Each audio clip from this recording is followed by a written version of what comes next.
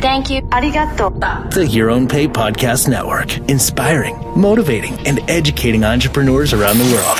It's Demasi and Michael, Just Talking Tech. Hey everyone, welcome to another Demasi and Michael Just Talking Tech Tuesday episode. This is yourownpay.com/DM8, and we are talking about two-factor authentication on today's episode. Demasi, you can be followed on Twitter. How? At Demasi, D-A-M-A-S-H-E. You can follow me at Payon, P-A-Y-O-W-N. Now, for those of you who don't know what two-factor authentication is, I'm going to ask Demasi to take a quick moment to explain what it is and why you might want to use it with your online services. So, Demasi, what is two-factor authentication or multi-factor authentication? Two-factor authentication is just adding an additional layer to your login on a web service for authentication purposes. So normally when you log into a website, you give them your username and your password. Two-factor authentication is going to add one more step, and it's going to be something only that you know or only that you have. Usually it's going to be something that you have, which will be a device or app that generates a 6-digit code that you have to type in that changes every 30 seconds or so, or a device maybe that you plug into your computer to authenticate yourself. I'm going to give you a quick example, Mike, that I think will really help break down how two-factor works and what it is really. I saw an example. You go to the ATM to withdraw some money. Well, you need two factors of authentication in order to get your money out of that account. You need to have your debit card, so that's something that you have, and you need to know a piece of information, which is your 4-digit PIN. Without both of those pieces of information, you don't get access to your money. Neither does anyone else. So someone can show up with your card, but they don't have the PIN. Someone can have your PIN, but they don't have the card. Same principle applies to using two-factor authentication on the web.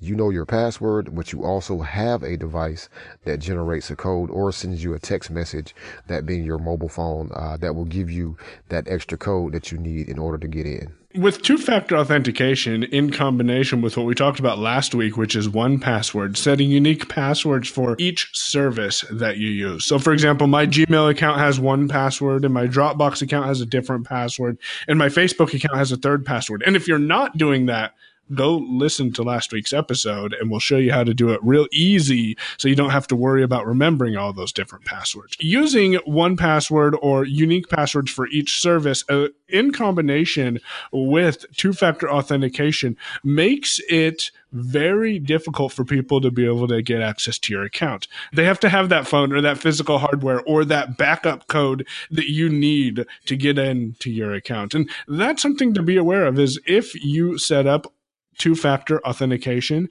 and you misplace your device or you don't have access to get a text message, you still can get into your account if you do what I did not do.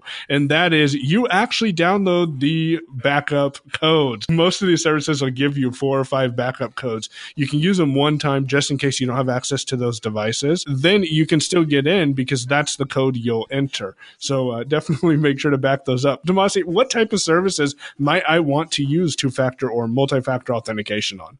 In my personal opinion, I would say use it everywhere that offers it. The most important things, most certainly, that you want to use second factor authentication on would be your email account, for example. So I have it on Gmail, your cloud storage, so Dropbox, or if you use Box.com, whatever you use. Your financial institution, so your banking services, should at this point be offering you some way to have a second factor of authentication before you can get into your account. Also, as an Apple user, I have it set up for my iCloud and App Store accounts, so that, again, nobody's randomly, purchasing apps on my behalf. I'm protected there.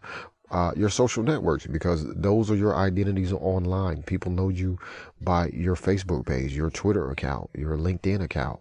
So you want to turn it on there. Any accounts related to your websites, your web hosting, you want to set up second factor authentication there. It's very easy to set up a second factor authentication for your WordPress site for your admin login, so no one's hacking it. It makes it a lot more difficult for somebody to hack into the back end of your website and start posting pornographic material on your educational website, for example. But aside from just your WordPress site, itself, the company that you're choosing to host your website with should also offer you a second factor authentication option, because again, getting access to the hosting company's login information still makes you vulnerable. So anywhere that's of any importance, like I said in the beginning, really everywhere that offers it, you should turn it on.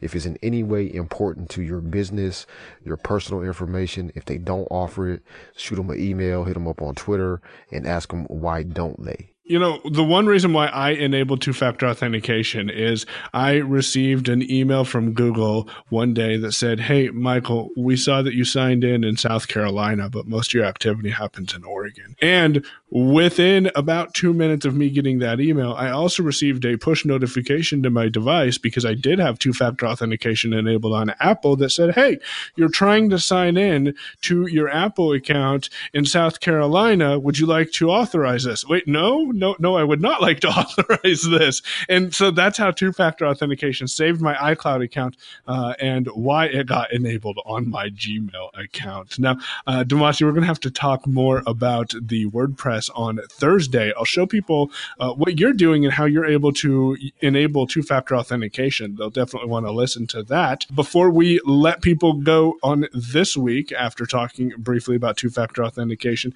do you have anything else you want to share? I'll just share a few applications that are known to be accessible to me that work for two-factor authentication. Google Authenticator is probably the most widely known of these, because Google kind of pushed this thing into not necessarily existence, but more into the mainstream, more into people's focus, starting about 6 or 7 years ago. So there's a Google Authenticator app on all mobile platforms. Yeah, what the app that we talked about last week, 1Password, supports that. There are some theories or some opinions about storing your passwords and your second factor thing all in one application. Follow that accordingly. Do what you choose to do. I do so. You may choose not to do so. There's also an app called Duo, D-U-O. There'll be links to all these in the show notes at yourownpay.com/DM8. Duo is both a second factor generator application, but it also has another component that you may find yourself running into if you work for an enterprise company or you're building an enterprise type company that gives you some super easy ways to authenticate, very similar to what Michael just explains that happens with your iCloud account. You get a pop-up notification that says, "Hey, you're trying to log into blank service in this location. Do you want to allow this?" Duo does that for you as well, although the service that you want to connect it to must support Duo. Not everybody does, but that's another application that is accessible. So if someone tells you you need to use Duo, you can trust that it is accessible. Authy is an application that a lot of people use. I personally don't use Authy myself. Authy is a second factor authentication app. It will generate the 6-digit codes for you, and it also stores them in the cloud so you can sync across devices. That's why a lot of people like that one. So those are some applications that you can use for generating your second factor 6-digit codes, as well as people also, there are still a lot of services around that use text messages. If you have an option between SMS messaging or a time-based token, I would choose the time-based token method over SMS. SMS can be less secure than the time-based method. However, if your only option is SMS messaging to get that second factor going, I would suggest signing up for it. Do something. I know that I right now am just using SMS authentication. I am not even using that time delayed authentication that Demasi was just talking about. I'm not using the 1Password, although probably by the time this episode airs, I will be, but I'm not using the 1Password authentication or Google Authenticator. But I do have SMS verification enabled, and having some form of two-factor authentication is definitely better than none. So thanks for those, Demasi. You can get links to them over at yourownpay.com/DM8. And with that, you can follow me at Payon, P-A-Y-O-W-N on Twitter, and he's at Demasi, D-A-M-A-S-H-E on Twitter. Thanks for listening, and we'll talk to you next week on Demasi and Michael, Just Talking Tech. You've been listening to Your Own Pay Podcast. If you've enjoyed today's episode, visit yourownpay.com/cast for exclusive content and to contact us today. We're eager to hear your thoughts and about how you're making this podcast your own. Thanks for listening. We'll be back soon. The Your Own Pay Podcast, yourownpay.com.